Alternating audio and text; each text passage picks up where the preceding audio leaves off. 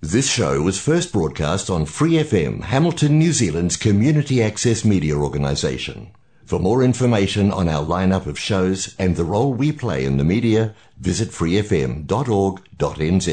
Hi, it's Vanessa from the Fighting Stigma Show on Free FM. Are you a Waikato local? Do you have an idea for a radio show? Do you want to try your hand at being a content creator on Free FM? If so, check out our website on freefm.org.nz or find Free FM on Facebook and get in touch.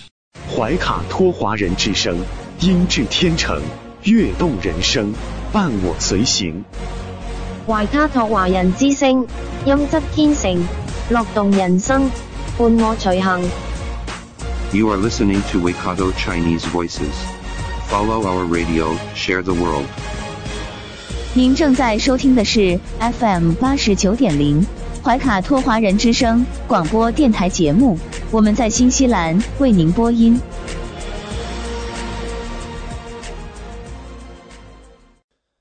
听众朋友们，大家晚上好，时间来到了2021年5月31号，现在是新西兰时间晚上的7点钟，感谢您如约守候，我是今晚主播奥斯卡。您正在收听的是我们带给您的怀卡托华人之声华语广播电台节目，现在我们正通过中新华媒公众号和 FM 89.0并机为您播出。那么今晚由我还有我的搭档小峰、潇潇还有轩轩为大家带来今晚共同精彩的节目。那么今晚您将会了解到新西兰总理阿德恩和澳大利亚总理莫里森在会谈当中发生的点点滴滴，以及今天下午最新的新闻发布会。当然在接下来由中新时报特约播出的新闻晚班车，您也会了解到今天新西兰最新的疫情播报。好了，感谢您的收听，我们会带给您更多精彩的节目。接下来2个小时黄金时段将由我们为您播音。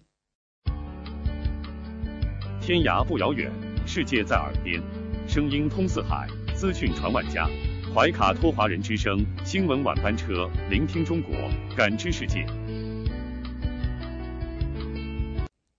新西兰时间晚上7点，现在我们进入由新西兰南北岛全国发行的《中新时报》带给大家的新闻晚班车。在接下来的10分钟里，小峰和奥斯卡与您一起回顾新西兰国内新闻。我们首先来看第一条新闻，新西兰最新疫情动态发布。今天下午1点25分，新西兰卫生部发布了最新的疫情通报，今天新增1例，为海外输入型病例，没有社区新增病例。该病例来自印度，于今年5月28日从奥克兰入境，曾在卡塔尔转机。目前新西兰的活跃病例数量为17例，累计确诊2317例。下面来看第2条新闻，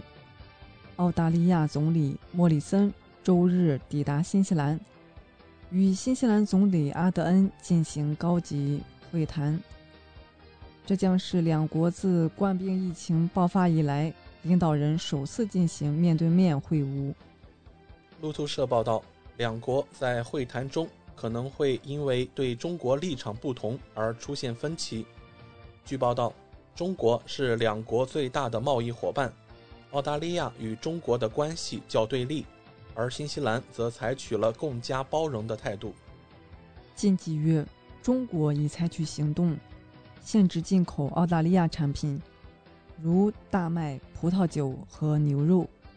澳洲政府周五也向世界贸易组织采取进一步申诉行动，反映了两国间紧密关系几乎不缓和现象。世界贸易组织周五表示，它将成立一个终端解决小组来解决大麦问题。在莫里森访问之前，新西兰贸易部长奥康纳表示，新西兰政府在这场中治争支持坎培拉。当地媒体援引奥康纳的话说，新西兰作为第三方参与这场争端，并提出了对多边贸易体系有效运作的基本规则，以及具有重要意义的系统性问题。新西兰没有要求作为第三方加入，但是自1995年以来，我们已经成为60多个世贸组织案件中的第三方。当我们看到国际贸易规则被挑战时，我们加入争端行动是很正常的。在过去的18个月里，澳大利亚与中国的关系已持续恶化，达到数十年来最低点。此前，莫里森带头呼吁对冠病疑起源进行全球调查。澳洲也禁止中国科技巨头华为技术有限公司进入其 5G 网络。另一方面，新西兰与中国的经济关系一直加强，两国在今年升级了自由贸易协定。新西兰外长今年4月也表示，对无远情报与安全联盟扩大合作范围感到不安。新西兰显然不愿利用五眼联盟来批评中国，这引起该联盟其他成员美国、英国、加拿大和澳大利亚的关注甚至不满。下面来看第3条新闻。今日下午2点，新西兰总理阿德恩与澳大利亚总理莫里森联合召开媒体发布会。发布会以阿德恩与莫里森互赠印有对方名字的2023年女足世界杯球衣开场。在发布会之前，阿德恩与莫里森已展开长达2小时的对谈。此前猜测认为，对谈会涉及疫情、中国、驱逐条款等议题。阿德恩称，今日会谈触及议题十分多元，包括气候变化、贸易、安全、疫苗、边境管理等。他强调，新澳互为家人，联系紧密，尽管偶有分歧，但不影响两国友好往来。莫里森表示，两国在印太地区面临区域安全的共同威胁。我们有一些非常艰难的时刻，不只是从健康角度，显然也从区域安全的角度。在确保建立自由世界以及自由开放的印太地区方面，我们都存在重大利益。澳大利亚和新西兰对于自由开放印太地区的更广泛议题有强烈兴趣，正在与全球志同道合的伙伴一起努力，例如美国、英国、欧洲、日本和印度。尽管在正式发言中，新澳领导人均未提及中国，然而中国却成为记者提问环节的关键词之一。在被问及是否认为新西兰在向中国出卖主权时，莫里森给出否定答复，两国都不会出卖自己的主权和价值观。莫里森于昨天抵达皇后镇，展开为期2天的对新西兰正式访问。据悉，此次是疫情爆发以来，两国总理在长达15个月时间内首次面晤。受益于新澳旅行互通，莫里森在入境后免于2周隔离。然而，受社区疫情爆发影响，互通现在已对澳大利亚维多利亚州关闭。上周，澳大利亚60分钟播送一期聚焦新澳中关系的节目，对新西兰的对华立场提出质疑。节目认为，新西兰向来是澳大利亚最亲密的朋友，眼下却似乎搭上中国发展的快车道，有意抛弃澳大利亚。对此，阿德恩表示不能认同。让我们来看今天最后一条国内新闻。新西兰政府公布了签署其最新一轮的货运补贴计划，以保持与世界其他地区的货运联系。该项目名为国际航空互通 MIAC 计划，由大溪地航空中标。该航空的货运服务将从6月10日开始。它将每周从奥克兰飞往大溪地，再到美国和欧洲，也有可能根据需要为旅客提供奥克兰到帕皮提服务。在疫情期间，由于航空公司更依赖货运服务维持生存，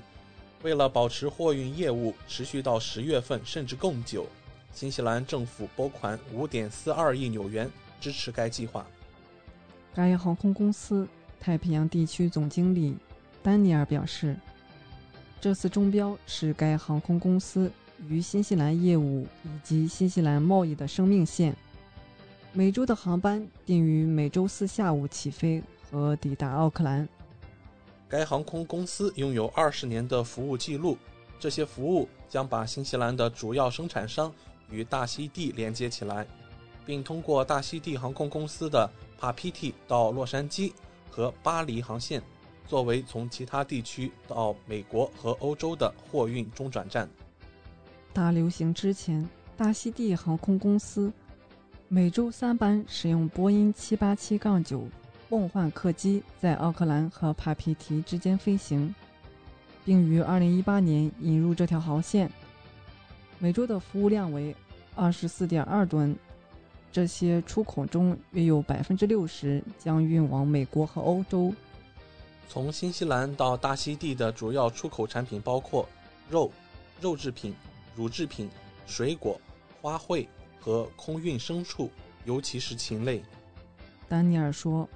航空货运的开放标志着新西兰恢复运营的重要进展，这将在整个经济和供应链中产生深远的好处。该计划包括新西兰航空、阿联酋航空、国泰航空、中华航空、中国南方航空和马来西亚航空，希望可以在7月中旬之前恢复重要的旅客运输。以上就是今天新闻晚班车的内容，接下来将进入每周一晚上由纽华特产特约播出的一档有关新西兰特产的推介栏目《纽华好物》。更多精彩马上回来。中新时报 Asia Pacific Times， 新西兰南北岛全国同步发行。关注天下，服务新华，即刻关注官方微信公众服务号中新华媒，在线读报、华语广播、视频报道，应有尽有。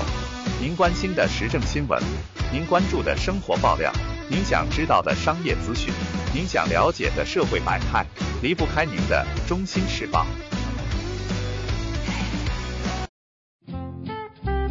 您正在收听的是怀卡托华人之声，调频立体声 FM 89.0，这里是新西兰中文广播电台节目。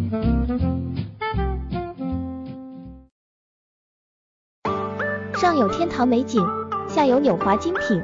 品澳新美味，享时尚生活。纽华特产，生态领先，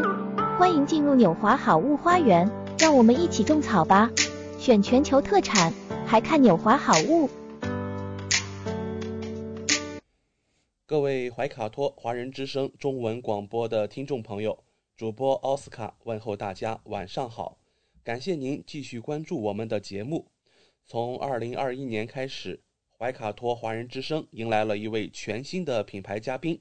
我们请出新西兰纽华特产的好物推荐官，和收音机前和正在线上收听节目的新老朋友们认识一下。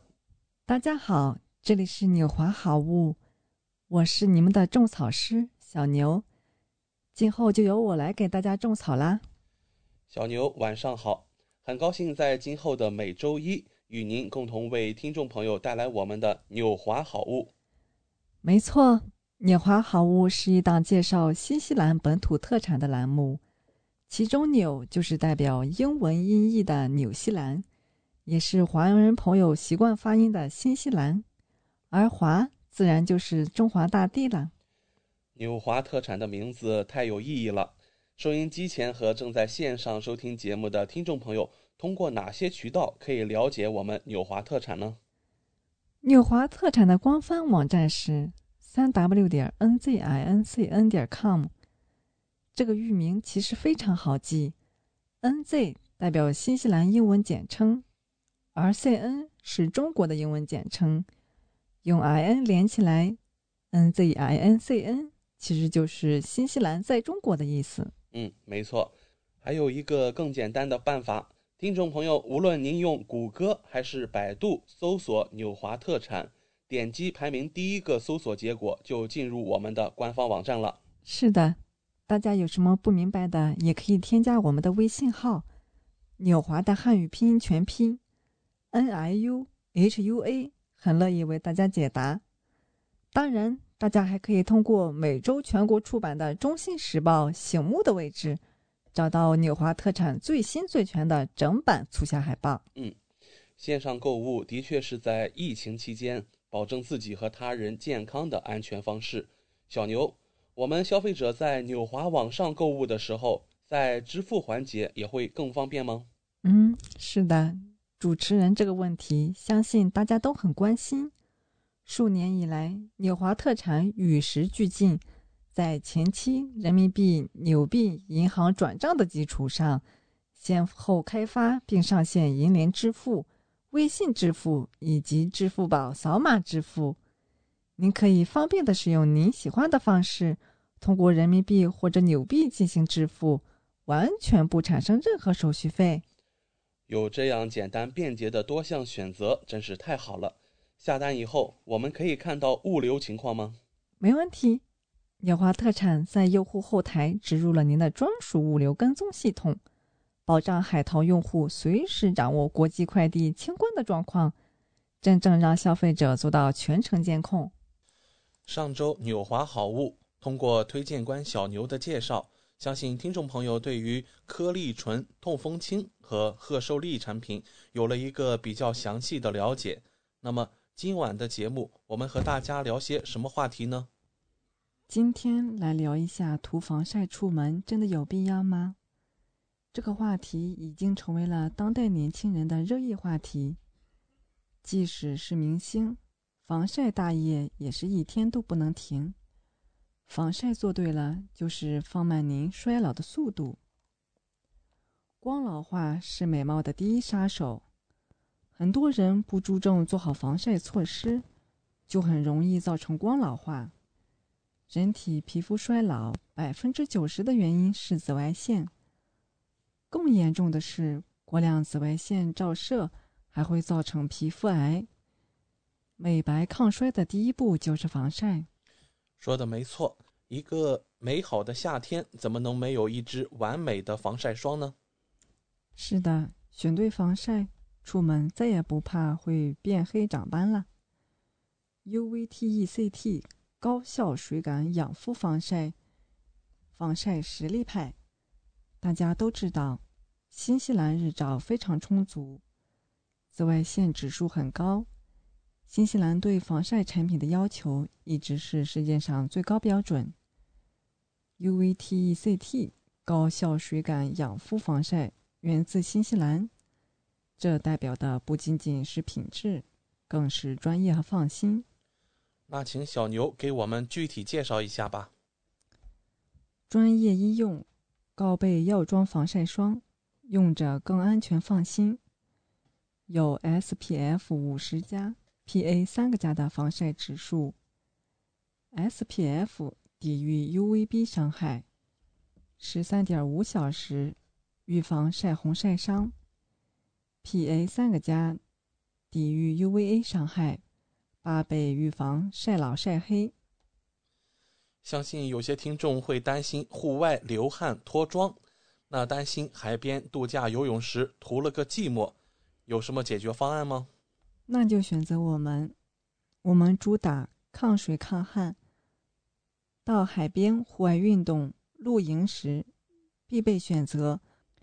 可以同时满足各类人群的不同需求，随时随地尽享阳光。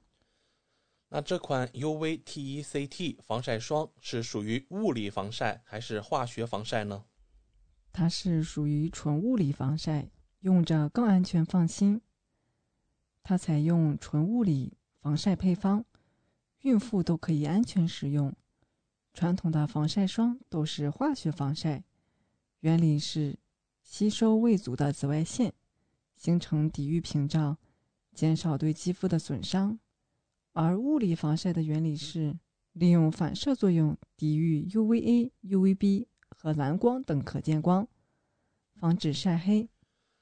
请小牛来给大家说一下 UVTECT 防晒霜的强大成分吧。它有强大的养分功效，成分看得见才放心。现在很多人购买化妆品，首先要看的就是产品成分。下面给您带来我们的产品主要成分，让您用着放心，用着安心。UVTECT 防晒霜，它含有北美金缕梅提取物，可增强皮肤细胞新陈代谢，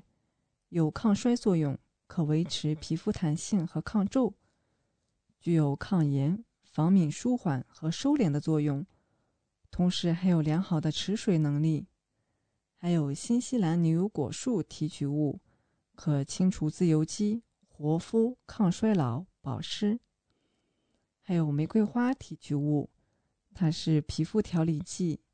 有抗氧化性、抗炎和活肤作用，同时还有强大的保湿功效。最后就是黑蜂胶提取物，可以有效抗炎、抗氧化作用，尽管防晒系数高，质地仍然是清爽不黏腻，让人相当惊艳。除了用于防晒，也可以用作妆前保湿，令妆容更服帖。一瓶兼具化妆水、乳液、精华、乳霜跟防晒5大功效，对于肌肤比较干燥的人是一款很推荐的防晒精华乳哦。好，谢谢介绍。那它还有哪些独特之处吗？它还有独特的添加成分，广泛使用于化妆品和人体护理产品中，与大部分的醇和其他化妆品溶剂有很好的相容性。还有无色无味的液体单支，粘度低，肤感清爽，无油腻感，对硅油具有极其高的溶解性，在含硅油的配方中非常稳定，表现滋润无油腻感，用于护肤产品中。那具体来说， UVTECT 防晒霜是怎么做到有效防晒的呢？它的配方安全，效果显著。黑色素不是本来就存在的，需要紫外线刺激才能会让它形成，所以只有先抵御了紫外线，黑色素才能被扼杀在摇篮中。紫外线分为 UVA 和 UVB， 其中 UVB 会使人晒红晒伤，而 UVA 具有很强的穿透力，可以直达肌肤的真皮层，破坏弹性纤维和胶原蛋白纤维，将皮肤晒黑，是将我们晒黑的罪魁祸首。UVTECT 防晒可以抵御 UVA、UVB 和蓝光等可见光，真正做到有效防晒。那这款 UVTECT 防晒有什么权威的认证吗？它有 MSDS 认证，它是化学品安全说明书，也可以翻译为化学品安全技术说明书，或者是化学品安全数据说明书。MSDS 是化学品生产或销售企业按法律要求向客户提供的有关化学品特征的一份综合性法律文件。它提供化学品的理化参数、燃爆性能、对健康的危害、安全使用储存、泄漏处置、急救措施以及有关的法律法规等16项内容。MSDS 权威认证，让您用着更安心。那介绍了这么多，小牛，你有用过 UVTECT 防晒霜吗？有啊，除了追求防晒效果好，我们更追求良好的肤感。不仅是防晒产品，更是一款护肤品。我的使用感受是，涂抹过程中很滋润，一搓开过几秒钟会感觉到很轻薄干爽，有一定的美白功效。在涂抹的过程中很白，但是等到均匀后就只剩下淡淡的白了，感觉像是隐形美白的效果，毛孔都看不见了。还不假白，对男士也是一个很好的选择。而且它迅速成膜，有清透的空气感。紫外线镜头下，涂抹防晒霜后，肌肤呈深黑色，说明已经形成了保护膜，抵御紫外线。它水感保湿，水油平衡，涂抹后水油比例平衡，不易花妆。好的皮肤管理往往是从一支合适的防晒开始的。惬意的假期，不知道怎么对抗毒辣的日光， UVTCT 帮您解决所有问题。这里要敲一下重点啦，这款防晒霜现在享618大促，买1赠1同品，拒绝紫外线，轻松防晒，可以养肤的水感防晒霜，还不快来体验一下？谢谢小牛。那介绍完这款防晒霜，我们再来看一下本期需要给听众解答的问题。有听众想要了解S26 惠氏伯珍 A2 奶粉与 S26 精装奶粉有哪些区别呢？好的，我们先来介绍一下它们有什么相同点。它们都带着勺子，两款均是新西兰奶源，原罐原装，两者不添加香精。那在段数上还有哪些区别吗？ S26 惠氏精装系列分4段，第一段适合0到6个月的宝宝，第二段适合6到12个月的婴儿，第三段适合1岁以上幼儿，第4段适合2岁以上学龄前儿童。S26 惠氏伯珍分为3段，第一段也是适合0到6个月的宝宝，第二段适合6到12个月的宝宝，第三段是适合1到3岁的宝宝。那它们的主打成分有什么区别吗？ S26 惠氏精装主打麦粒成分，高质量乳清蛋白，同时含黄金配比 DHA， 添加叶黄素、维生素 E， 乳清蛋白具有营养价值高，贴近母乳，吸收更好，多活性成分，提升抵抗力3大特征。乳清蛋白中脂肪、乳糖含量低，但它还有贝塔乳球蛋白，还有乳白蛋白、免疫球蛋白，还有其他多种活性成分。正是这些活性成分更好地提高了宝宝的抵抗力。S26 惠氏伯珍主打麦粒成分是 A2 蛋白组合，同时添加 DHA 和叶黄素等关键营养素。A2 蛋白组合中的 A2 酪蛋白还有乳清蛋白更亲和人体，减少肚子不适感，更易吸收。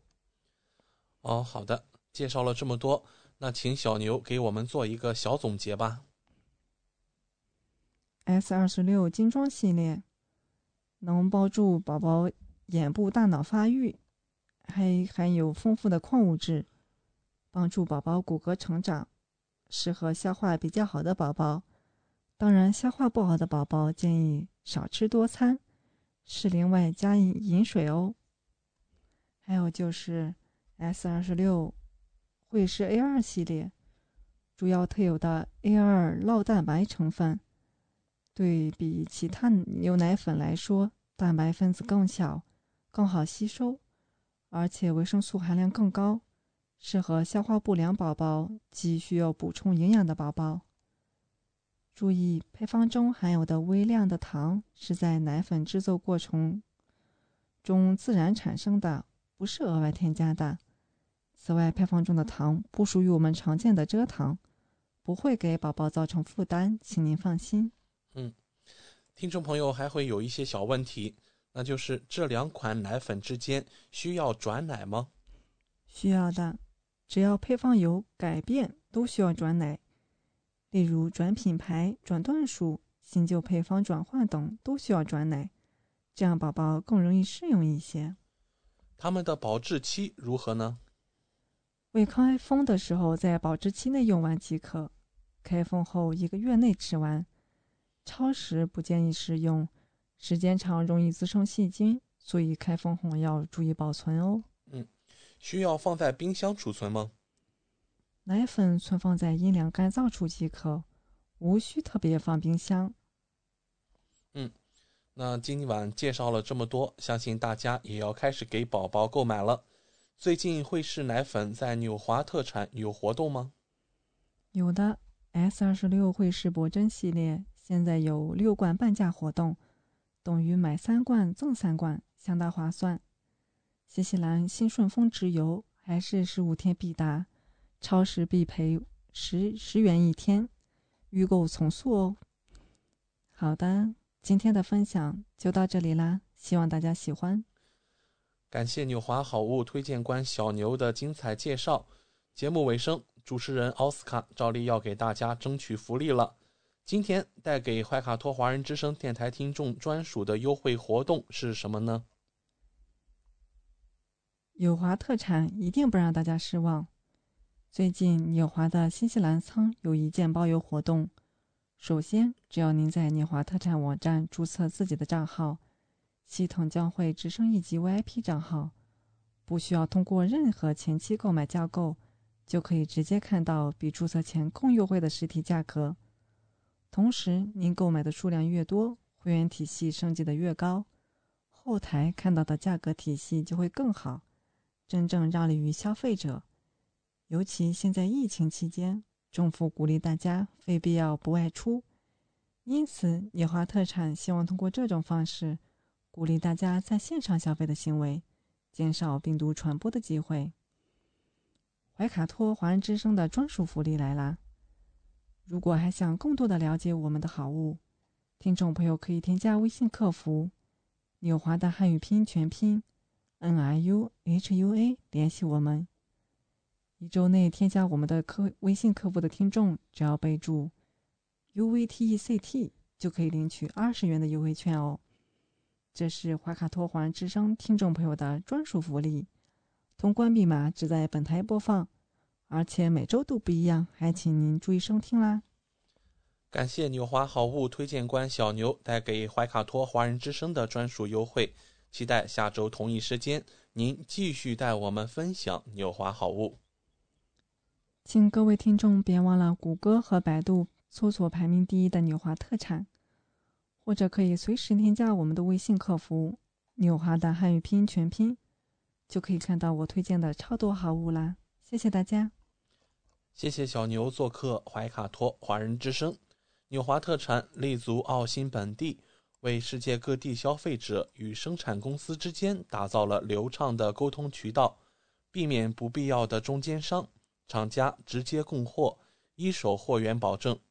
纽华特产现已具备澳大利亚、新西兰、德国、香港、韩国、泰国、英国7地大型仓储仓库，与知名品牌商联手合作，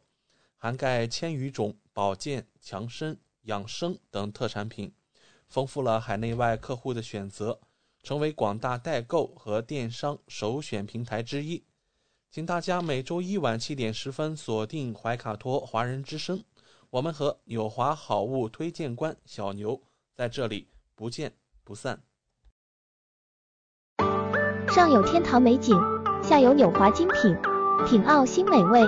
享时尚生活。纽华特产，生态领先，欢迎进入纽华好物花园，让我们一起种草吧！选全球特产，还看纽华好物。您正在收听的是怀卡托华人之声，调频立体声 FM 89.0，这里是新西兰中文广播电台节目。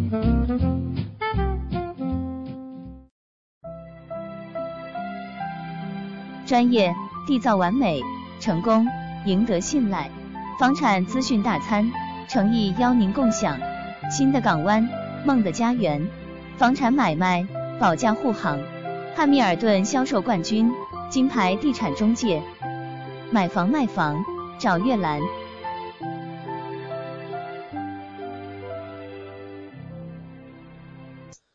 亲爱的听众朋友，大家好，欢迎来到您熟悉的买房卖房找月兰专题时间。今晚我们的做客嘉宾依然是来自汉密尔顿 High Coast 的月兰女士。我们知道您是汉密尔顿销售总冠军，新西兰全国中部大区销售总冠军，请您和收音机前和正在线上收听节目的新朋友、老朋友们打个招呼。大家好，我是月兰。晚上好。一周没见啊，上周由于您去惠灵顿参加年会，所以我们停录了一期，先分享一下年会的成绩好吗？对，上周呢，周一周二呢，我们是 HACOTS 全国性的在惠灵顿一年一度举行的年会嘛，年度的颁奖大会也包括有峰会。对，我呢非常荣幸被邀请作为演讲嘉宾，与众多同行分享了这些年作为中介的心路历程呢，也同时介绍了自己成功的经验给很多业界的新人们。当时我们大概有听说是超过1200多个人参加了这个峰会。然后呢对，当然呢演讲的时候有点紧张虽然一直在录音台里每个星期都做那个演讲，但是就是还是面对面还是有点紧张。对，等那个灯光照了你以后就还是觉得很紧张，但是非常的不错。这其实是我第2次被邀请做演讲了还好一点，还好。不过作为中国人，一般演讲的嘉宾都是洋人，作为一个中国人被邀请上去做演讲，非常非常的荣幸，我觉得非常的骄傲。然后呢，周二晚上呢是颁奖典礼，我再次荣获年度销售房产中介总额全国第2名，也就是第1名是南岛，也就是说北岛我们还是地处第1，然后第1名是 Christchurch， 第2名就是我，第3名是奥克兰。对，所以这次奥克兰的中介们也非常的跳跃。你往年的话，前10名里面大概只有1个到2个奥克兰的中介，然后大多数是在惠灵顿或南岛。然后这次10个中介里面当时只有哈密尔顿只有我1个，然后是Christchurch 只有2个到3个，然后剩下全是奥克兰。可想而知奥克兰的现在的市场也非常的不错啊。对，然后呢这次值得一提的呢是我们是全国销售数量我是得到了第1名，这个第1名的成绩对我是非常的鼓舞，这意味着我们比 HACOTS 所有业内的中介所有的卖的房子的数量也比他们超得多，也就是说我们的工作量要比他们多，因为毕竟我们在哈密尔顿嘛，这个中间价位的数字还是属于偏低。像南岛 Christchurch 或者是奥克兰，他们随便一套房子拿出来300-400万是经常天天能见到，但是我们这大概1年也就只经手过1套或者2套已经很不错了。但是我们呢就是说我们这个就是说我们虽然就是等于我们要比所有的其他的中介要努力多出比他们更努力的就是在卖，因为我们的数量是比他们多的很多。对他们而且说了这次的差距是特别的大的，所以非常的高兴。当然了，这个好成绩都离不开我们团队所有的成员的共同努力和我各客户啊朋友一直对我对我的信任和支持。所以在这里呢我也借着给就是 Air 对大家说感谢所有的对我支持的朋友和顾客们，谢谢。好厉害啊，又得感谢又得再次祝贺我们这个悦兰团队了。当然啊，您的这个好成绩也都是我们意料之中的，毕竟每周都给我们带来这么多的房源。那么上2周啊，房源和我们再分享一下吧。对，上两周的那个房源的比较多，里有一套是44号 Trevant Avenue 在 Chato 是拍卖全新3房2卫的，在 Green Hill 的也是属于那种 popular 的，现在高速发展的新兴住宅区 Green Hill Park 现在是大家最热衷的一个区域，因为周围全部都是自住房，大多数都是自住房，然后也是全新，花园绿化也不错，房屋面积是170平，独立产权，它将于6月10号拍卖。我们当然了，我们还有一套是42号 Trevant 这周拍卖，所以大家都可以看一下这2套。还有一个是12号 Esplanade Huntington 是拍卖，待会我会说这个上市没过几天都已经卖掉了。然后4号 Michael Avenue Dinsdale 是通过竞标的形式，发展商们竞标错过了，它是在 Dinsdale Aberdeen 小学区的1115平米的大地，木头经典的那种民宅，然后冷暖空调啊，所有后园平整，草地是意大利，然后正正好好是方方正正的，所以呢对发展商来说是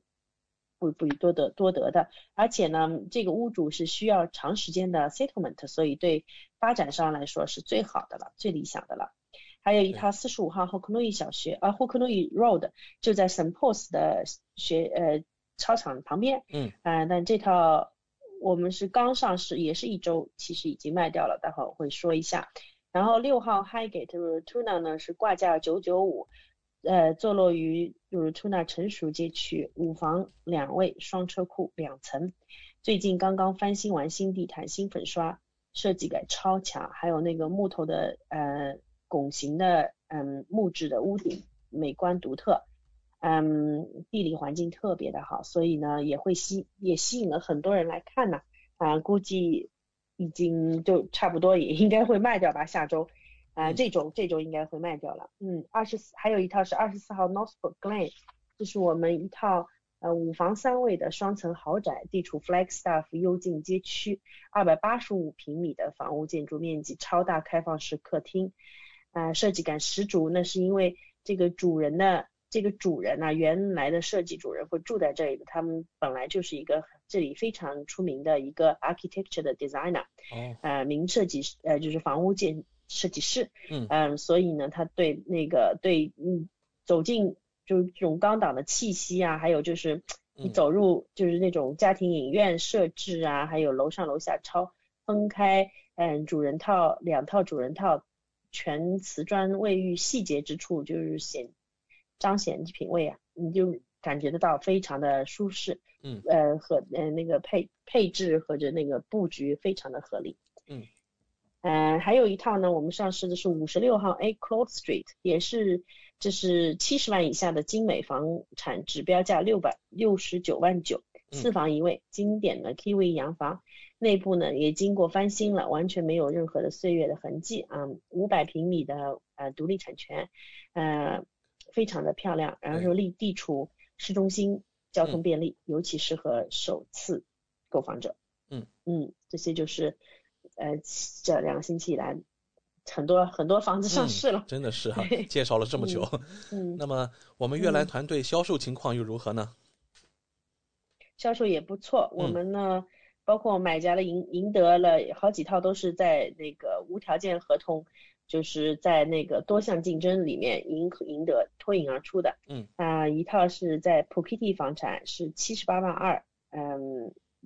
以无条件胜出，还有买家在拍卖会上赢得了另外一套，也是在 Pukiti 里面在拍卖会上赢的，是81万1，一锤定音。然后呢还有2套，还有一套是值得一提的是，我们在 River Road 上面有一套有3套房连一起的2400平米超大地，多份合同竞争，非常非常的漂亮，几周的模拟练习，猜价钱，最后是以高价390万拔得头筹，然后无条件成交，这是一个比较骄傲的，毕竟这么大金额的是比较少的。还有一套买家购入的是 Maggie Place， 当然了 Maggie Place 大家又很熟悉这个地方了，差不多一条街都是我们卖的，又有一个 Maggie Place 的卖掉了，这次也是4房2卫的，大概180平左右，我们以113万5成交，又创新高，所以打破所有之前的记录在 Maggie Place 里面，所以我们很期待，我们 Maggie Place 大概只有2套还没造好，估计这个有可能要上120、130了，我估计。然后还有一套呢是22号 Metro Avenue， 也是上市了1周，上市3天我们就以那个 multi offer 就多份合同，最后是高于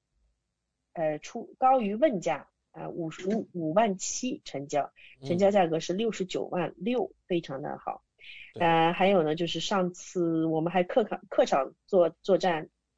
是在 Lodge 和 Lacton 分别2个买家分别以优异的成绩在拍卖会上拍入，一个在 Marua， 一个在 Pukiti 的2套房产。还有是24号 Rebecca Crescent， 也是刚刚上市1周，以挂价是8799挂价，我82万挂价，82万9挂价的，然后是89万的价格，大大超出屋主预计，无条件，高出问价差不多要7.1万，7万1，也是打破了该区就是 Ridgedale 这个区里面的那个销售记录。那还有一套就是前面我说到的45号 Hokonui Road， 2周没做，刚刚上市，在2周里面我们已经完成所有的交割，就是上市，讲价钱 multi offer， 然后已经卖掉了，无条件。这次是上周才上市的黄金地段，然后呢还没有，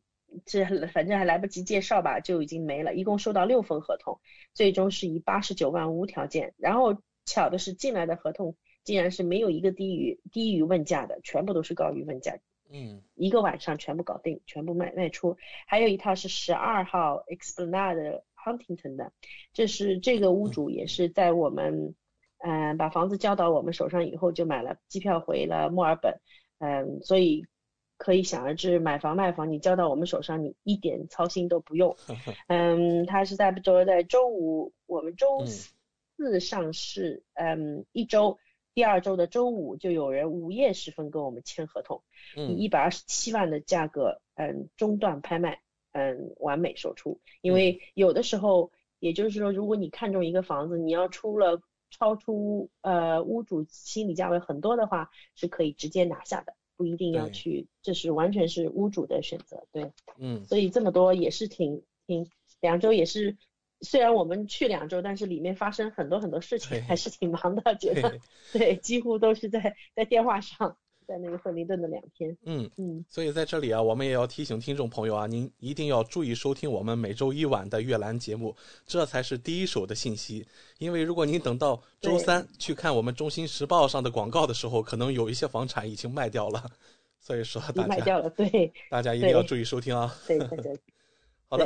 那今天啊，我们来到了5月份最后的一天，您会带给我们哪些话题呢？这个因为上周我就说了一下全国的销售的数量，大家一直在期待4月份的那个整个销售的正式的数据嘛，这次出来了，这又晚了1周，我带来给大家来讲一下。首先看一下这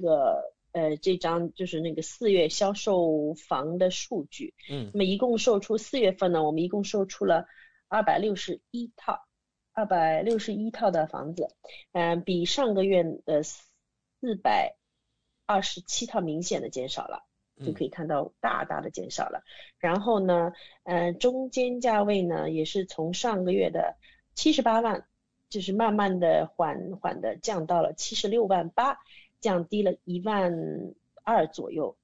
售出的天数呢也比上个月多出了3天，以25天，也就是说在那个新政3月29号开始以后呢，这个影响还是有的，还是就是缓慢，但是还是有的。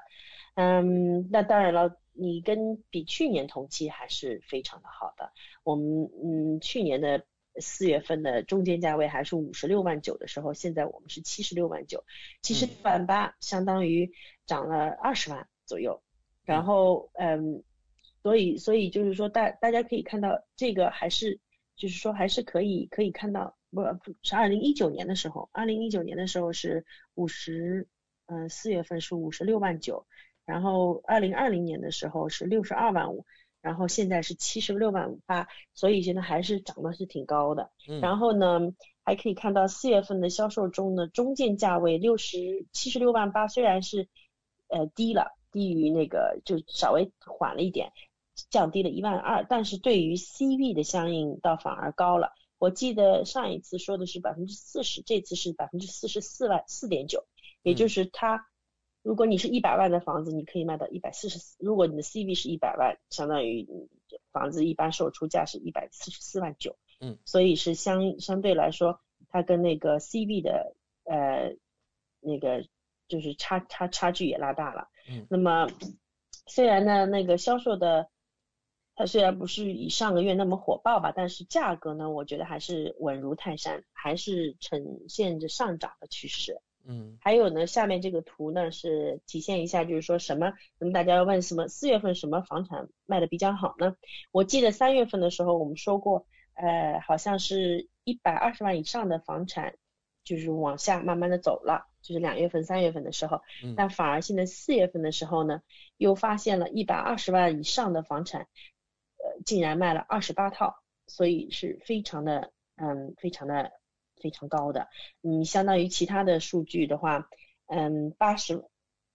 万左右的房产大概是卖了18套，90万左右的房产是卖了12套，相对于来说呢，28套是一个质的区别，所以也就是说也可以体现得出来大家的生活水平高了。很多这种100万以上的房子呢，120万以上的，要不就是发展的，要不就是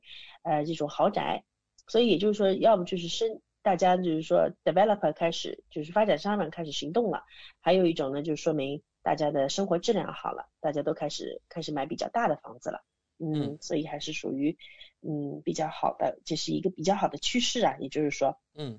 那么相当于来说，其他的售出的房产的价格呢，集中在65万到75万、80万到100万左右的，还有115万左右也是可以的。当然了，你可以看到60万以下的房产就几乎不多了。你看到0到30万的房产是0，30万到35万之间是2， 40万以下的也就是一套，但几乎这些不一定是房产，还有包括地，也有可能是一块块的地，所以呢也可以说明是怀卡托周围地区就是那种比较小的房子，所以可以想而知大家的生活质量啊大大的提高了，就趋向于高一点了。那么总结来看呢，我觉得4月份呢中间价位虽然低了，它是下降了 1.5， 就是12000嘛，但是售出的房产也比上月低，在售出的房产是261套，比上个月低了166套，在线天数呢也比上周增长了3天，比上市的房源呢比上个月增长了16套，也就是说呢，现在房源越来越少了，你在400套里面卖掉261套，也相当于一半以上了。那么也就说明现在没有什么房源，如果你有1000套的话，你卖掉260套是属于少的，但你只有400多套房，你卖掉200多套房，那已经说明很多的了，所以他们剩下的选择的那个空间是不是很大，所以呢所以我觉得呢，就是你选择的空间不大以后呢，买家呢就对这个市场有点犹豫，不知道该买还是不该买，虽然有钱，但是不知道你一半以上已经买掉了，剩下的就也不是自己很喜欢的，也不是很中意的，你要买也不行，不买也不行，就是这种感觉。所以呢，为什么它的在线天数的少而长了，从25天增加到28天，我估计现在要更长一点，有可能要超过1个月了，就是你比如说你要卖一套房，差不多以前大概2-3天就能卖，但现在有可能就要或者10几天要卖，现在有可能就要超过1个月，也就是因为买家现在犹豫了，那不知道是该买还是不该买，想买吧，有钱，但是找不到自己就是说合中意的，所以但凡有一套比较漂亮的，跟其他不太一样的，符合大家就是学校又好，离市中心离那个商区又近，离那个房子结构又好外墙啊什么都是说得好，然后又比较新的这种房子，差不多一出来就是大家抢的一个氛围。所以就是说，如果大家想着自己，比如说你手上有这样的房产，你觉得我的房子很不错的，我一直想着卖还是不卖的，其实现在这个时候是最好的时候，因为现在买家都在找房子，都在无头苍蝇这样找，房源又少，所以呢，如果你突然之间你的比较好的房产上市的话，就比较受欢迎了。那么回想去年同期这个时候 April 我们还是 lockdown 的时候，对不对？1年以来呢，房产市场上呢发生了我们当然不敢预计的爆发。那么到那个3月份的那个新政推行了以后呢，各方面数据呢也明显受到影响了。那么很多投资者呢就处于观望的期间。买家就是像我说的，买家就是以自住为目的了，所以他们就比较缓慢，比较犹豫，因为毕竟是买自己住的房子，一辈子的房子嘛。然后但是呢，我们觉得这个市场呢还是非常的那个健康而平缓的上涨。你像我们团队在4月份总共完成了33笔交易，我们比3月份少了2个单，但是我们在全汉密尔顿市场上，我们占有率是12.5%，也就是想在400多个中介里面，就所有 Lodge、Lacken、Bailey、Ray 这么多中介公司里面，我们占所有人的我们一个团队占了12.2套，也就是说每大概8个房子里面就有1套是我们卖的，还有那个16单里面16单是我们自己的房源，所以我们是觉得我们还是觉得现在的房产和价格都是在稳步攀升，非常的稳，不像所有人说的，哎呀再看看啊，或者是泡沫经济啊，还是不存在的。我觉得如果你想买房卖房的话，只要找对中介还是可以的。没问题。在月兰女士的精彩介绍之中，不知不觉来到了我们今天访谈节目的尾声。非常感谢您和我们分享了1周最新的房地产资讯。还是那句话，买房卖房找月兰，一定让您寻求到心目中的温馨家园。感谢您做客我们今晚的节目。谢谢阿斯卡。好的，我们下周老时间见。如果您有出售房产的需求，也请记得联系月兰，一定达成双方满意的出价。听众朋友不但可以在周一晚间7点半收听到月兰在怀卡托华人之声的专题节目，还可以在全国出版的中新时报醒目的位置找到他的联系方式。专业、缔造完美、成功、赢得信赖，房产资讯大餐，诚意邀您共享。新的港湾，梦的家园，房产买卖保驾护航，汉密尔顿销售冠军，金牌地产中介，买房卖房找月兰。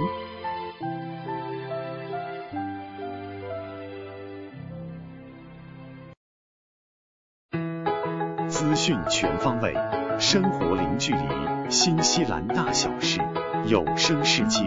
无限精彩。亲爱的听众朋友，大家好，很高兴我们在这个寂静的夜晚和您在空中电波相会了。现在我们来到了新西兰大小事节目单元，在这里我们和听众朋友们分享发生在怀卡托周边以及新西兰全国的大型活动资讯，希望今天的节目能给大家带来一丝轻松和惬意。我是今晚主播奥斯卡。首先新西兰这2天已经数次登上了中央电视台的新闻联播，原因是由于新西兰的恶劣的自然天气。我们来看一下，新西兰南岛的坎特伯雷地区因洪涝进入了紧急状态。在遭遇了连一夜的强降雨后，新西兰南岛坎特伯雷地区的阿什伯顿、迪马鲁和塞尔温等地区因洪涝于30号宣布进入了紧急状态，其中阿什伯顿的紧急状态将维持至少7天。根据新西兰民防部门当天发布消息，这些地区共有3000栋房屋受到洪水的威胁，上百户居民开始疏散。南岛最大城市克莱斯特彻奇出现了积水、道路阻断和电力中断等问题，而当地民防部门预计强降雨仍将持续，当地已为更大规模疏散做好了准备。新西兰气象部门在上周末发布了最高级别的红色警报，南岛中部靠近东海岸的坎特伯雷地区将遭遇近10年来最强阶段性的降雨。我们看新西兰南岛一直是有一些自然灾害的发生，包括也是新西兰的一个地震活跃区。在这次南岛坎特伯雷这次洪涝灾害正在继续的时候，那当地的保险公司也发出倡议，呼吁居民确保个人和家庭的安全。那也就是今天南岛的部分地区依然处于倾盆大雨之中，坎特伯雷部分地区遭受了严重的洪涝灾害，许多坎特伯雷的居民因为洪灾而被疏散，还有停电和不断上升的河流水位以及越来越多的降雨，导致整个坎特伯雷地区进入了紧急状态。那一般来说啊，在保险事件发生后的几天和几周内，保险公司才会接到保险人的电话，因此新西兰保险理事会估计啊，目前不会发布4到6周的索赔成本估算。也是因为不断上升的河流水位，目前啊迫使北坎特伯雷地区已经紧急疏散了240多个房屋的住宿。天气预报员说，这次的倾盆大雨可能是100年一遇的事件。新西兰保险公司 AMI 在周日晚上发布消息称，他们会与坎特伯雷人民站在一起。另外一家保险公司托尔表示，由于阿什伯顿地区处于一个紧急的状态，那么与往常相比，来电量会有所增加，因此他要求其他处理非紧急事件的客户通过在线应用程序或网站在线提出索赔的诉求。这家保险公司在社交媒体上说，我们希望每个人都确保自身的安全，在道路上要格外小心，尽可能避免开车。如果水已经漫入房屋，请确保关闭电源。还有一家保险公司，就是新西兰交通部的 AA 保险公司呢，已向其保单持有人发送相关建议，人们应该确保自己、家人还有宠物的安全。在确保安全之前，不要尝试检查或者是修理任何洪涝造成的损害。如果地板潮湿，请将家具抬离地板，以免弄脏。如果可以的话，请保管好损坏的物品或进行拍照取证。如果车辆在水灾中被损坏，那驾驶它可能会变得不安全。新西兰保险理事会2月份的数据表明呢，保险公司向其客户支付了290万纽币，以受理与天气有关的损失索赔，其中包括了约300处房屋和财物的索赔，以及超过70项关于机动车损坏的索赔。这场气象也是新西兰100年一遇的这种洪涝灾害啊，我们不禁想到了在南岛此前发生的大地震事件。新西兰国有这个保险公司啊 AMI 险些在在当时的那一场大地震索赔当中啊破产倒闭，后来啊因为新西兰政府出手相救啊，注入了大量的资金，才使这个 AMI 保险公司起死回生，同时呢也让更多的保护呢得到了应有的赔偿。所以啊，我们也是很担心这一次又遭遇到了100年一遇的气象条件，那么保险公司还有这些保护们是否可以安然度过呢？我们希望大家都能够安全。包括我们怀卡托地区啊，虽然是处于北岛，但是这种恶劣的天气啊，它的移动也是非常迅速，而且啊也是不受控的，希望大家能做好这个居家防范的准备。接下来的时间，我们和大家分享有关中国驻新西兰大使馆发布的有关启用中国领事手机客户端的通知。在上个周末，北京时间5月29号，中国驻新西兰大使馆发布，为向海外同胞提供更加便捷的领事服务，实现掌上办、零跑腿。根据国内统一部署，中国驻新西兰使馆将于2021年5月31日正式上线启用中国领事 APP。 启用功能包括境外居住人员领取养老金资格认证、领事认证查验、领事新闻资讯、领保服务含12308一键呼叫等等。护照旅行证以及应急旅行证在线办理等其他功能将稍晚启用，届时将另行通告。在中国领事手机客户端启动以后，申请人无需再向使馆申请纸质版的在境外居住人员领取养老金资格审核表，只需要登录手机客户端 APP 以后，选择养老金资格业务模块，完整准确地填写个人基本信息，并进行身份验证。信息提交以后，将会自动被推送至相关地方人社部门审核，审核时间通常不会超过10个工作日。申请人也可以在线查询审核结果，如果线上提交失败或查询不到审核结果，可以联系我馆现场办理纸质版在境外居住人员领取养老金资格审核表。目前中国领事手机客户端 APP 可以通过苹果应用商店、腾讯应用宝商店、小米应用商店还有华为应用商店下载。可以说我们希望这个手机客户端可以真正让海外侨民实现掌上办零跑腿。好了，今天我们新西兰大小事节目单元告一段落。希望主持人奥斯卡带给您感兴趣的活动内容。我们将在8点钟带来更多的新闻资讯和您感兴趣的内容，请您注意收听。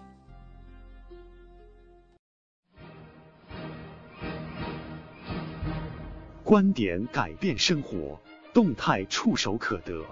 中新时报特约节目《全球新闻纵览》，关注大千世界，传播价值资讯。怀卡托华人之声整点播出。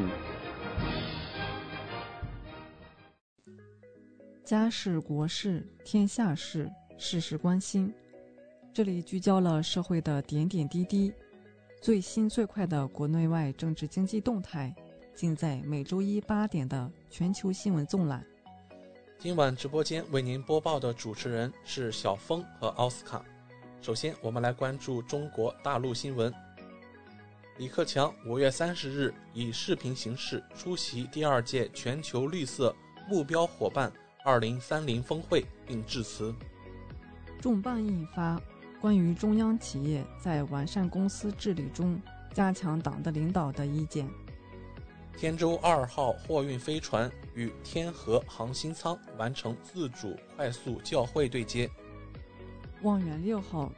船完成天舟2号货运飞船海上测控任务。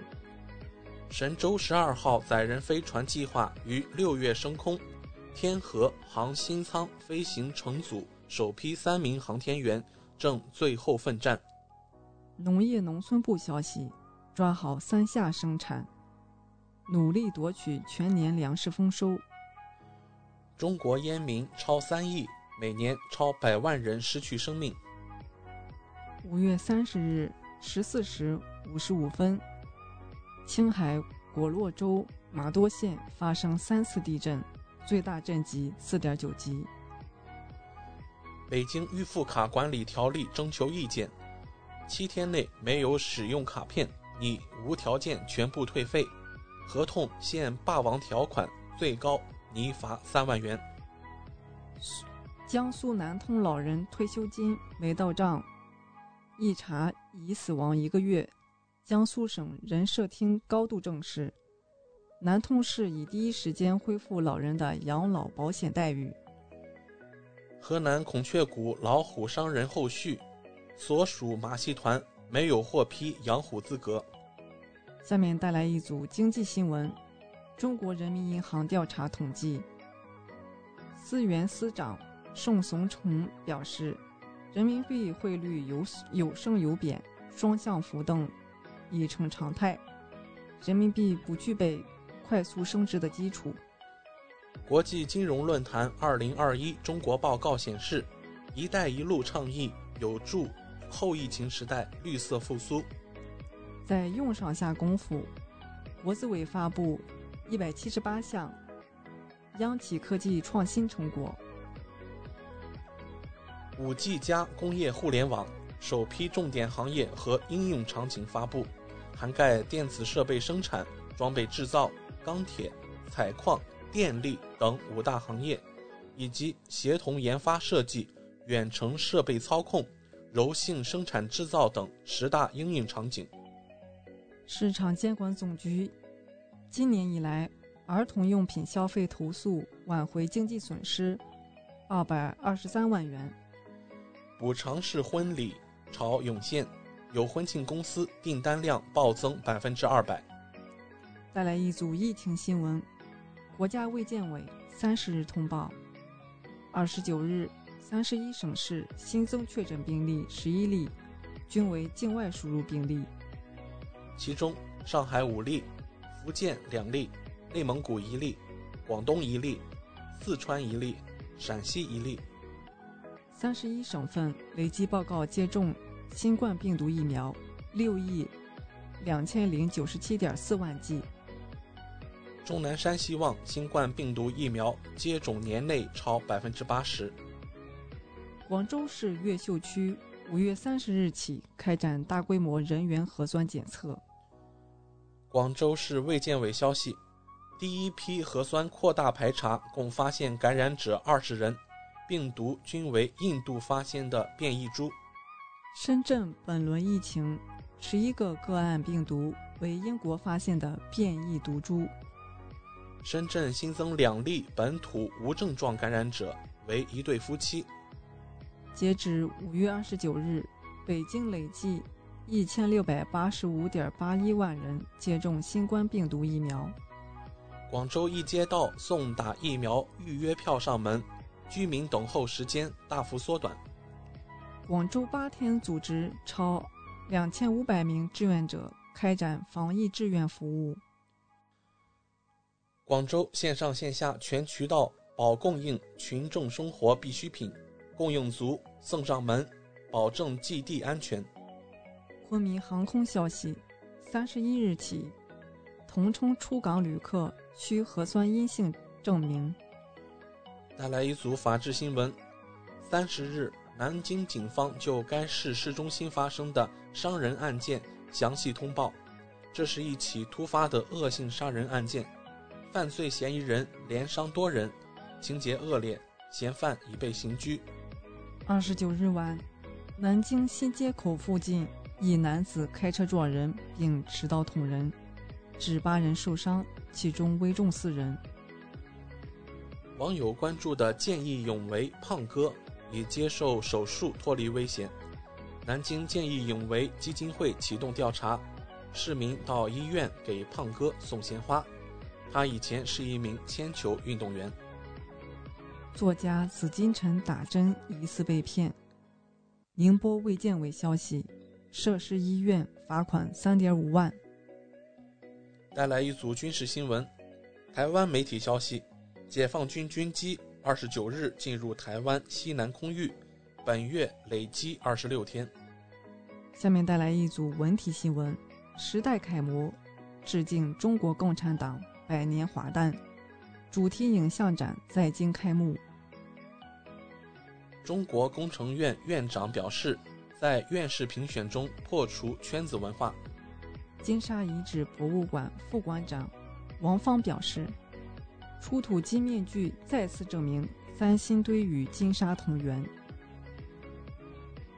三星堆遗址发现最明显、最大面积的丝绸残留物，尺寸为 1.8 乘 0.8 厘米。三星堆8号坑发现近60件金叶。感动中国的邮递员王顺友因病去世，享年56岁，曾被誉为深山信使。近7000勇士征战2021斯巴达勇士赛北京站。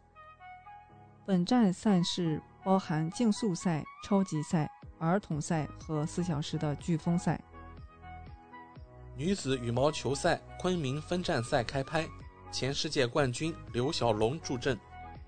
2022卡塔尔世界杯预选赛中，男足7-0大胜关岛队。港澳台方面，我们首先来看港澳新闻。国务院港澳办消息，必须严惩恐吓香港特区法官的恶劣行径。香港中联办消息，依法审判彰显正义，恐吓法官必须严惩。香港特区政府3司司长表示，新的选举制度将促使政府施政更加到位。香港市民参与警队招募与体验日活动。驻澳门部队与澳门特区政府联合举办国旗手培训日营。赌王何鸿燊于2020年5月26日离世，过了1年多时间，于昨天30日在香港正式下葬。台湾新闻，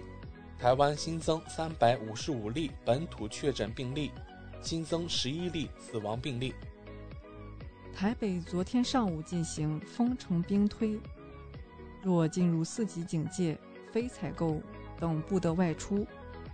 台湾佛教团体佛光山欲捐新冠疫苗遭卡，台当局仍坚持原厂采购。新党前主席郁慕明乘飞机赴大陆打疫苗，因不想在台湾拖下去。国际方面，王毅在贵阳同塞尔维亚外长塞拉科维奇举行会谈。塞尔维亚是中国在欧洲的铁杆朋友。王毅在贵阳同波兰外长会谈，波方就中欧全面投资协定表态，双方应冷静看待分歧，力争妥善处理。乌拉圭公共卫生部报告显示，在接种第2剂中国科兴新冠疫苗14天后，可以减少97%的新冠死亡病例。世卫组织专家、俄罗斯著名病毒学家利沃夫表示，新冠病毒属于人工合成的假设毫无意义。截止北京时间2021年5月30日17时20分，美国约翰斯霍普金斯大学统计数据显示，全球累计确诊16998万6948例，其中死亡353万4435例。美国累计确诊新冠病例3325万1982例，累计死亡病例59万4306例。不戴口罩、乱放烟花，驻韩美军等2000余人违规聚会。美国宙斯盾导弹防御系统试验失败，未能拦截目标。希腊疫苗接种进入快车道，超200万人完成接种。越南宣布发现新冠病毒变异毒株混合体，能在空气中迅速传播。唐宁街证实英国首相与未婚妻秘密结婚，明年夏天将再次与其家人和朋友举行庆祝仪式。日本福岛县农业团体反对排放核污水。印尼一客船在马鲁古海发生大火，274人获救，1人失踪。阿富汗一辆汽车遇袭致4死11伤，死伤者为学校师生。利比亚一战机在阅兵式上坠毁，飞行员身亡。意大利西西里岛南部的活火山埃特纳火山再度喷发，大量熔岩从火山口喷出，场面壮观。好的，以上就是今天全球新闻纵览带给您的全部内容，感谢您的收听。中新时报 Asia Pacific Times， 新西兰南北岛全国同步发行，关注天下，服务新华，即刻关注官方微信公众服务号中新华媒，在线读报、华语广播、视频报道，应有尽有。您关心的时政新闻，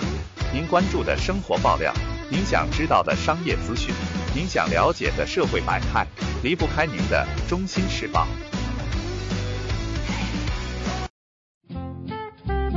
您正在收听的是怀卡托华人之声，调频立体声 FM 89.0，这里是新西兰中文广播电台节目。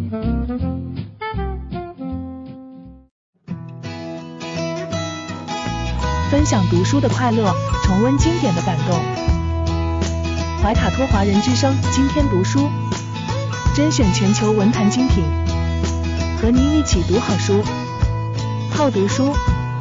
共品文化大餐。嗨，亲爱的听众朋友们，怀卡托华人之声正在播音，我是主持人萱萱。又到了今天读书这个小栏目的时间，每期与您分享值得阅读的好书好文，平淡质朴，娓娓道来，让大家在繁忙的工作生活之余来一点文化加餐。在前几天的新闻当中呢，我们了解到在甘肃的白银马拉松赛事上出现了重大的事故，很多人因此失去了生命。在看到这个新闻之后呢，也是让人想起了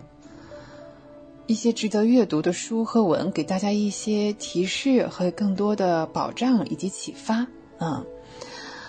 马拉松的赛事在中国的近10年呢，有了一个飞速的发展。从1981年到2000年的这个30年间，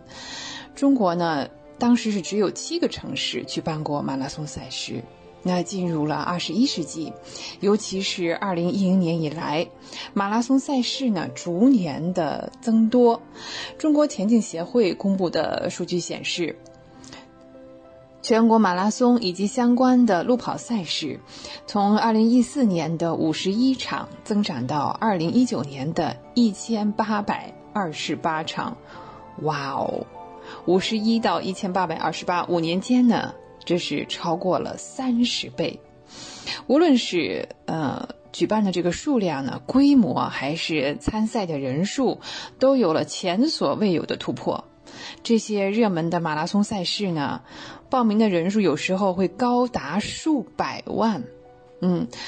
因而还出现了需要抽签摇号的这种情况。好，作为消费社会的一种景观健身在中国是逐渐的兴起了。在20年当中，随着中国经济社会的发展以及中产阶级的兴起健身的行业真是驶入了一个发展的快车道。中国健身俱乐部的市场在不断的上升，2020年呢达到了1230亿元。2020年中国健身行业的数据报告显示，国内参与健身的人数由2019年的6812万人增长到了7029万人。市场的增长潜力是如此的巨大那么健身究竟是如何热起来的？人们通过对自我身材的这个管理，而且是严格的管理，寄托了什么？又试图改变一些什么？在1917年的4月，毛泽东同志在《新青年》上发表过《体育之研究》一篇文章，指出呢，体育之于吾人实占第一之位置。身体的疾病以及在那个年代54时期的小说当中是非常常见的。你像鲁迅先生的《狂人日记》药都提到了特别常见的一种，几乎是绝症，那个时候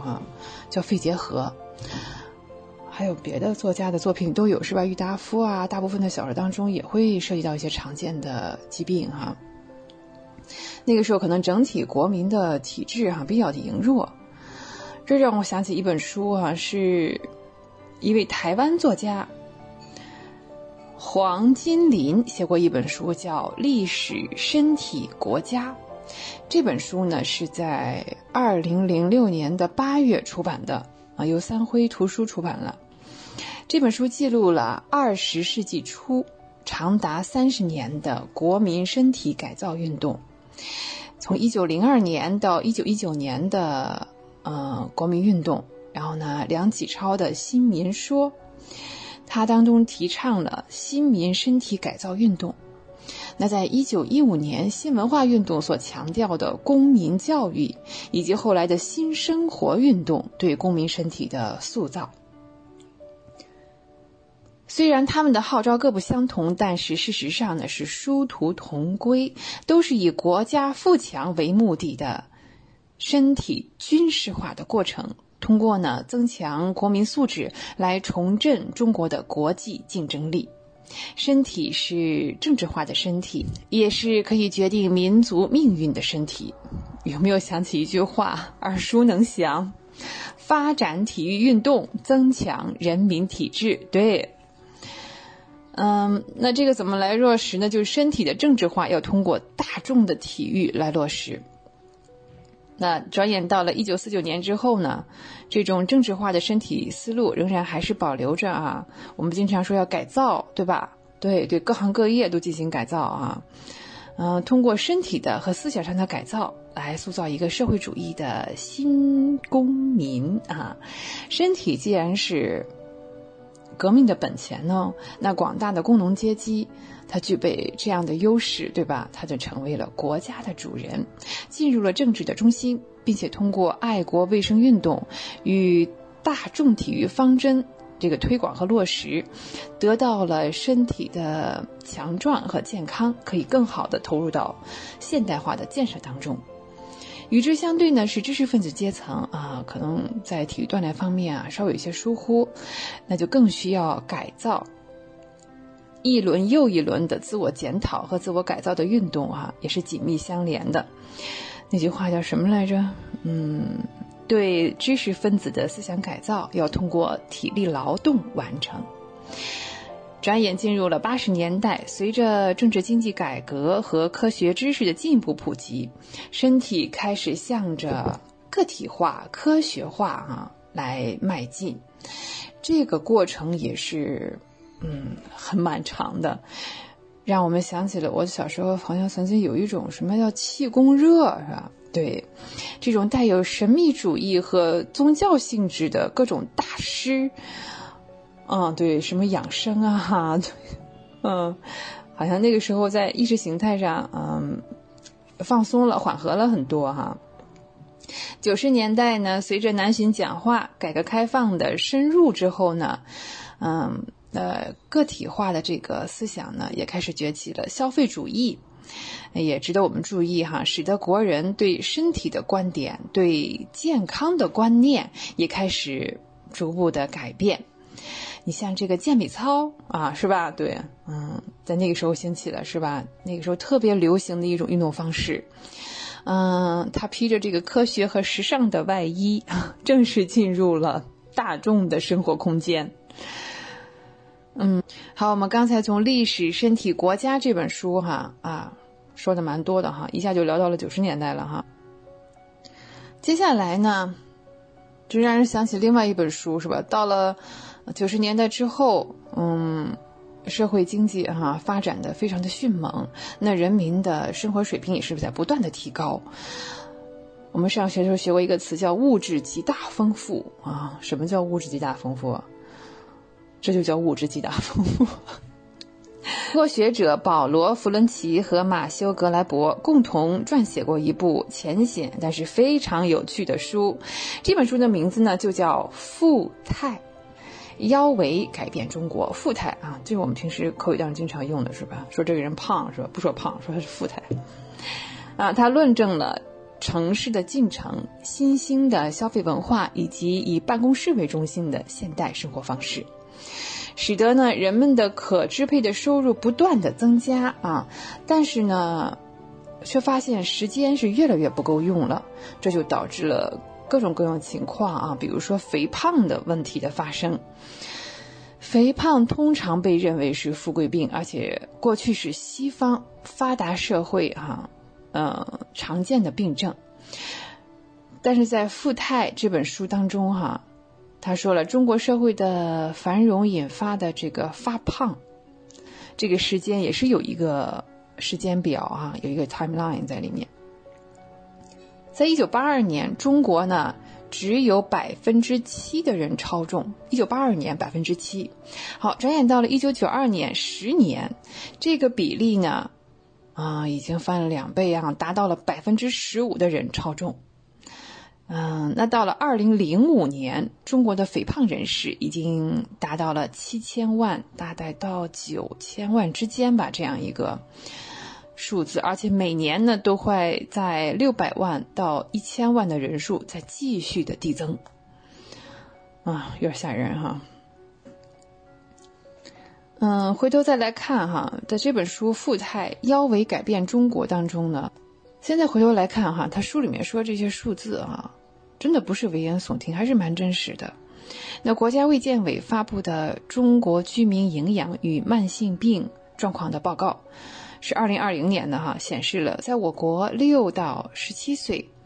儿童青少年的超重肥胖率啊，分别是11.1%和7.9%，那加起来差不多是1/5哦，将近20%啊。也就是说呢，在我们的中小学当中，每5个孩子就有1个是一个小壮壮哈。随着日益提高的这个饮食水平，还有我们这个脑体力分离的劳动形式，不断发展的生活技术以及越发全面的资本压榨的生活，让现代人变得有的时候真的是可以一动不动。对，你一动不动就能解决很多问题。比如说在996超级的大小周这种高压模式下的工作，很多白领经常在这个座位上一坐就是10几个小时，工作期间3餐基本是靠外卖来解决的，那一部手机就解决了各种需求。特别对于长期在办公室工作的人而言，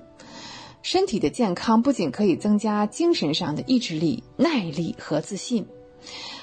走出你工作的位置，走到户外或者是到健身房运动，这是一种逃离，可以暂时的解脱一下，对吧？那健身的他们呢，就不再是一颗螺丝钉了可以恢复呢作为一个个人的主观上的这样一个空间和时间。好，亲爱的听众朋友们时间非常有限10分钟马上就要到了。我们今天实际上是分享2本书是吧？对，一本是刚才我们聊的这本《富态腰围改变中国》，另外一本呢是台湾作家黄金林所写的《历史身体国家》。好，以上就是本期的今天读书，我们天天读书，我是轩轩，下期节目我们再会再见。传东方智慧，品华夏文化，承圣贤之德，解天下之事。怀卡托华人之声，东方传奇，博览上下5000年，修身美家平天下。亲爱的听众朋友，大家好，新西兰周一的晚上，感谢您继续守候怀卡托华人之声，我是主持人阿福。在今天地球传奇的节目中呢，我们要和听众朋友们一起来了解一下国际儿童节。国际儿童节呢，又被称为儿童节，定为每年的6月1日。为了悼念1942年6月10日的利迪策惨案和全世界所有在战争中死难的儿童，反对虐杀和毒害儿童，以及保障儿童的权利，在1949年的11月，国际民主妇女联合会在莫斯科举行理事会议，中国和其他国家的代表愤怒地揭露了帝国主义分子和各国反动派的残杀、毒害儿童的罪行。会议决定以每年的6月1日为国际儿童节，它是为了保障全世界各国儿童的生存权、保健权、受教育权、抚养权，为了改善儿童的生活，为了反对虐杀儿童和毒害儿童而设立的节日。那么世界上呢，许多国家都将6月1日定为儿童的节日。国际儿童节的设立和发生在2战期间的一次屠杀利迪策惨案息息相关。在1942年6月10日，德国的法西斯呢枪杀了捷克利迪策村16岁以上的男性公民140余人和全部婴儿，并把妇女和90名儿童押往集中营。村里面的房舍、建筑物均被烧毁，好端端的一个村庄就这样被德国的法西斯给摧毁了。在第2次世界大战之后呢，各国经济萧条，成千上万的工人失业，过着饥寒交迫的生活，儿童的处境非常的糟糕，有的得了传染病，一批一批的死去，有的呢则被迫当了童工，受尽折磨，生命和生活都得不到保障。世界上许多国家都将6月1日定为儿童的节日，尤其是在社会主义国家。那么在欧美国家呢，儿童节的日期各不相同，而且往往很少会举行社会公众性的庆祝活动，因此有人会误解只有咱们社会主义国家才将6月1日定为国际儿童节。在新中国成立之后呢，中央人民政府政务院于1949年的12月23日规定，将中国的儿童节与国际儿童节统一起来。在1925年8月呢，瑞士日内瓦召开了关于儿童福利的国际会议上，首次提出了国际儿童节的概念。本次大会呢，有54个国家的爱护儿童代表聚集在瑞士日内瓦举行的儿童幸福国际大会，通过了日内瓦保障儿童宣言。在宣言中呢，对于儿童精神上应该享受贫苦儿童的救济、儿童危险工作的避免、儿童谋生机会的获得，以及怎样救养儿童等等问题均有热烈的讨论。这次大会之后呢，一方面为借以鼓舞儿童，让儿童感到幸福快乐，另一方面呢，也为引起社会重视与爱护，全国各国政府呢都先后规定了儿童节。1949年的11月，国际民主妇女联合会在莫斯科召开执委会，决定将每年的6月1日定为全世界的少年儿童的节日及国际儿童节。中国节日，中国儿童节的发展呢，在硝烟中，童年呢难免是苦难和愤怒的，但苦难的童年呢也会充满明快和热情。比如说中国抗日儿童团的建立在那时山里的孩子也有了自己的节日儿童节，不过在那时呢，儿童节是每年的4月4日。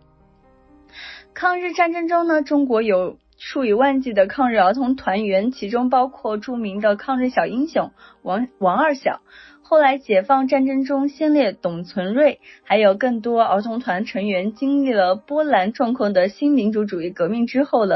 成为了建设社会主义的骨干。老儿童团员回忆到说，到儿童节这天，只要日本人不来村里面扫荡，县里区里都会要组织各种活动，开展大会，有时会举行唱歌比赛，有时会组织操练，几个村的儿童团还相互较着劲，看谁唱歌唱得好，操练得更整齐，得了优胜还会有奖品。那么奖品呢，一般会是铅笔等等。为提高对付敌人的本领，军事训练也是儿童团的一个重要内容。边区会组织夏令营，把儿童团的骨干集中到深山中进行训练，他们学习打枪、刺杀，学习埋地雷，还进行拉练、搞防空演习、防火演习等等。为了提高反扫荡的能力，儿童团还组织过冲锋月活动，将孩子们每天晚上都集中起来，住在一起，半夜进行紧急集合、打背包、越岭跑等等活动。在新中国成立之后的儿童节呢，会举行庆6·1的文艺演出。在1949年开始定为每年的6月1日为国际儿童节之后，学校一般会为此组织相关的集体活动，并要求学生正式着装。普及校服前呢，是同学们一般都会穿着白衬衫和蓝线裤。香港虽属共和国的一部分，但是在民间的约定俗成下，香港的儿童节与中国台湾的儿童节日期一样，即4月4日。民间庆祝的方式多以送玩具给小朋友，或者陪小朋友们外出游玩、吃大餐等等。1950年6月1日，新中国的小主人们迎来了第一个国际儿童节。儿童是祖国的未来，但是在解放前，广大劳动人民子女却被剥夺了受教育的权利，也被剥夺了欢乐的童年。在新中国成立之后，党和政府非常重视儿童的健康成长。尽管在解放初期物质条件不足，困难重重，党中央还是重视儿童的全面发展。在1949年11月，国际民主妇联理事会决定6月1日为国际儿童节。刚成立不久的中华人民共和国中央人民政府决定将这一天定为中国儿童的节日。党中央对新中国的第一个儿童节非常的重视，为了筹备庆祝6一儿童节，响应民主妇联等团体发出的保卫儿童权利、争取和平的呼吁书，我国11个人民团体和中央政府有关部门专门组织了筹备委员会。毛泽东还挥笔题词庆祝儿童节，朱总司令也是殷切的希望新中国的儿童，他们要热爱祖国、爱科学、爱劳动，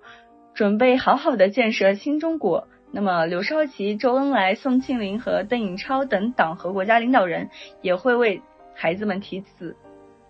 这一天，5000名儿童聚集在北京的中山公园音乐堂庆祝自己的节日。苏联、朝鲜等国家的小朋友和母亲们也都应邀出席参加了联欢会。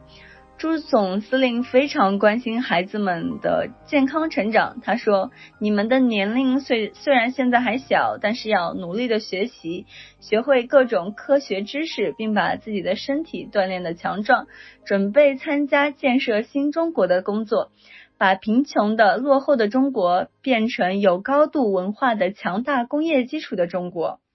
这一天呢，全国各地的小朋友也都举行了联欢活动。从此以后，每到6一呢，全国各地都组织各种形式的活动，庆祝少年儿童的节日。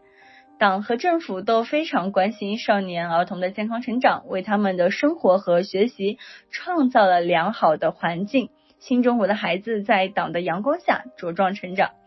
儿童是国家的未来，是民族的希望，给所有的儿童创造良好的家庭、社会、学习环境，让他们健康、快乐、幸福的成长，一直是世界各国努力的目标。1年1度的6一国际儿童节就是专门为儿童们设立的节日。那么今天我们的地球传奇呢，就和大家聊到这边。希望这短短的10分钟呢，能给听众朋友们一些有趣的话题和知识，能够引起大家的共鸣。毕竟明天就是儿童节了。马上呢，我们就会进入深受听众朋友们喜欢的生活百科，主持人会和大家一起探索和发现隐藏在日常生活中的趣味知识和实用技巧。不要走开，精彩稍后继续。聆听我的声音，精彩您的生活，美妙无处不在。怀卡托华人之声生活百科。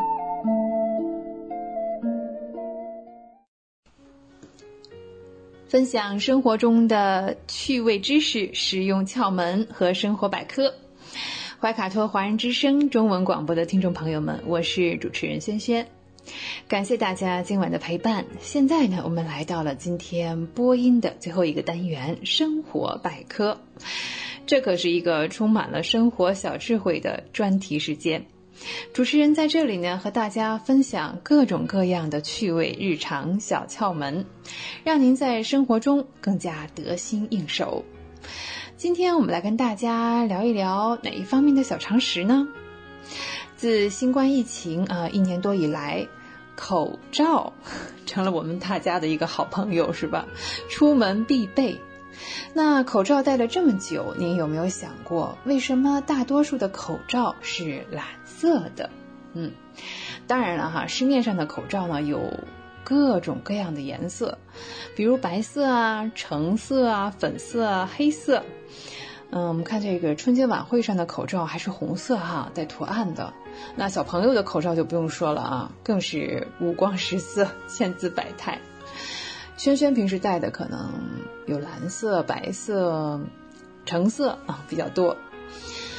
我们来看医护人员戴的基本上是清一色的蓝口罩。如果我们到了这个产科，可能医护人员戴的有粉色的护士的衣服也是粉色的，口罩也是粉色的然后新生的宝宝们也都是粉粉的好温馨的感觉。我们再说回大多数的医护人员戴的还是蓝色的口罩。实际上呢，蓝色的口罩好处实在是多着呢。在现代医用外科，口罩采用蓝色，有哪些好处呢？早些年我们看到医生都是白大褂白口罩。后来发现呢，这种搭配呢，在灯光下的反光啊是比较强烈的，容易引起医护人员以及患者的视觉疲劳。后来呢，就改用了冷色调的浅蓝色，那既包括衣服，也包括这个口罩，可以减少反光啊，也可以让色彩不是那么单调，并且不容易感到这个浮躁啊，有助于心情的淡定。此外呢，作为医护人员，他们的生活和工作呢是高风险的，他们面对着各种各样的患者，比如说有血液啊，有分泌物啊等等。那蓝色的口罩摘上血污之后呢，就不会像白色的口罩那么显眼，也可以减轻在医疗过程中的紧张气氛。还有口罩呢也是分层的，那为什么要分层呢？我们举个比较实际的例子哈，大家做过这个血液检查，还有这个尿液的检查等等，如果一不小心呢会这个蹭到手上，那医护人员呢还要再拿着它去检验和化验，这要是一不小心弄到口罩上，哎呀，这就尴尬了，是吧？所以口罩的防水是非常重要的。医用外科口罩最外面的这一层呢就是防水层，还有一定的抗菌的功能。当然了哈，我们说这个严格的防护这个病毒还是要戴这个 N95 的口罩，但是医用口罩啊，平时我们是不需要的啊，我们要把这个 N95 口罩留给最需要的人们啊去使用。中间的这一层呢有过滤的作用，内层呢是直接接触我们皮肤还有这个口鼻部分的。既然分了这个正反面啊，也得让大家区分出来，是吧？这个我真的是有7分的体验啊，因为我觉得白色口罩比较好看，所以真的买了一盒白的口罩。对，这个正反面很难区分，我只能通过它的边缘的接线才能区分哪面是正哪面是反。但是你看带颜色的口罩比如说蓝色就好了很多，对吧？外层呢是蓝色，内层是白色，这样就不容易带反了。比如说防水层和接触皮肤的层一定要注意。好，既然我们讲到了口罩的颜色了我们再看看这个手术服的颜色。在这里衷心祝愿听众朋友们这一生都不要走进手术室接触过手术室的人们呢，或者我们看这个电视剧吧，电影医护人员的手术服是蓝色或者是绿色的跟平时这个白大褂还不太一样。其实作为这个医生标志的白大褂历史也不算是特别的长，到了19世纪末才从英国开始普及。白色其实非常容易弄脏于是呢医生就必须经常对白大褂进行清洗消毒，才能看起来干净整洁。但是做手术的外科医护人员来说，要经常接触红色非常刺眼见到白大褂上形成了强烈的刺激，会增加紧张心情。其实我们可以自己做一个小实验有时间的时候，比如说有2幅图，一边呢是红色的圆圈，整个是红色，中心呢有一个黑点，我们看这个圈再看30秒的时间，然后呢将眼睛迅速到移动到右侧，在右侧呢我们只准备一个黑色的点。好，30秒钟之后呢，来看这个黑色的点，我们看到了什么呢？我们会在右侧这个点上看到了一个蓝绿色的圆圈，即使是这个闭眼眨眼它都会出现的。这种现象就叫做补色残像。也就是说，长时间看一种颜色，当视线再转移看别的地方呢，就会看到刚才那种颜色的互补色。对呀，红色的互补色是吧？蓝色或者绿色那看红色久了之后呢，再看别的地方就会出现这种情况。所以呢，后来把手术服也换成了蓝绿色对，这是对比互补的颜色，这样可以缓解视觉困扰，减轻眼睛对红色的疲劳感，也有助于保持大脑对红色的敏锐性。我们来看啊，时间也确实是过得飞快。今天我们的生活百科也要告一个段落了。好，希望我们在这里的分享让大家感受到了来自生活方方面面的乐趣。非常感谢您的收听，最后也提醒大家勤洗手、戴口罩，健康第一，安全第一。好，感谢各位的时间，下期节目我们再会，再见。好的，亲爱的听众朋友，时间来到了晚上快要9点钟，我们和大家一起关注一下本周的天气情况。那目前啊，发生在新西兰南岛坎特伯雷地区的大雨啊，仍然是继续。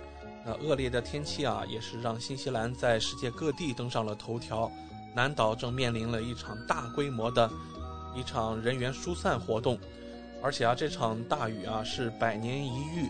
所以啊，我们首先在这里啊，祝福新西兰南岛的居民啊，能够平安地度过这次灾情。那么接下来我们把目光转向怀卡托本地。在接下来的一周，我们看一看汉密尔顿周边的天气。首先啊，周三，我们从明天周二开始看起。周二啊是一个晴好的天气，但是温度非常低，最低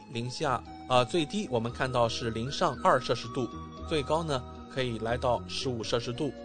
周三也是晴好的天气，6度到16摄氏度。周四多云，5度到16摄氏度。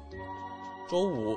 也是晴好的天气，5度到15度。周六是一个晴转多云的天气，5度到17摄氏度。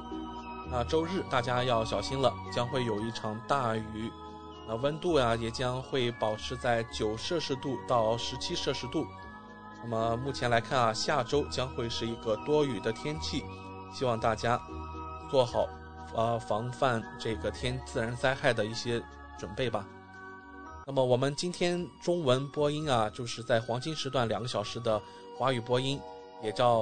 该跟大家说再见的时候了。虽然我们无法阻拦时间的流逝，但是我们可以主宰自己的心情。希望通过空中电波带给您一份美丽的心情。通过手机客户端以及中新华媒公众服务号收听我们节目的朋友，可以继续收听我们带给您的24小时华语广播。感谢您收听我们今晚的节目，明晚7点钟别忘记和我们一起分享怀卡托华人之声带来的好心情。祝大家晚安。怀卡托华人之声，音质天成，悦动人生，伴我随行。懷卡托華人之聲，音質天成，樂動人生，伴我隨行。You are listening to Waikato Chinese Voices. Follow our radio, share the world. 您正在收听的是 FM 89.0怀卡托华人之声广播电台节目，我们在新西兰为您播音。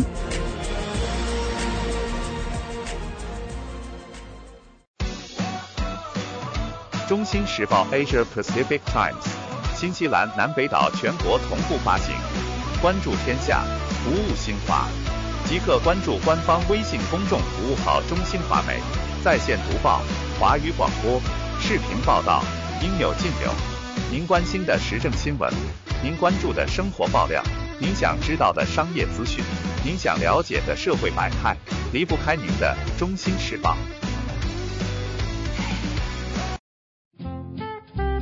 您正在收听的是怀卡托华人之声，调频立体声 FM 89.0，这里是新西兰中文广播电台节目。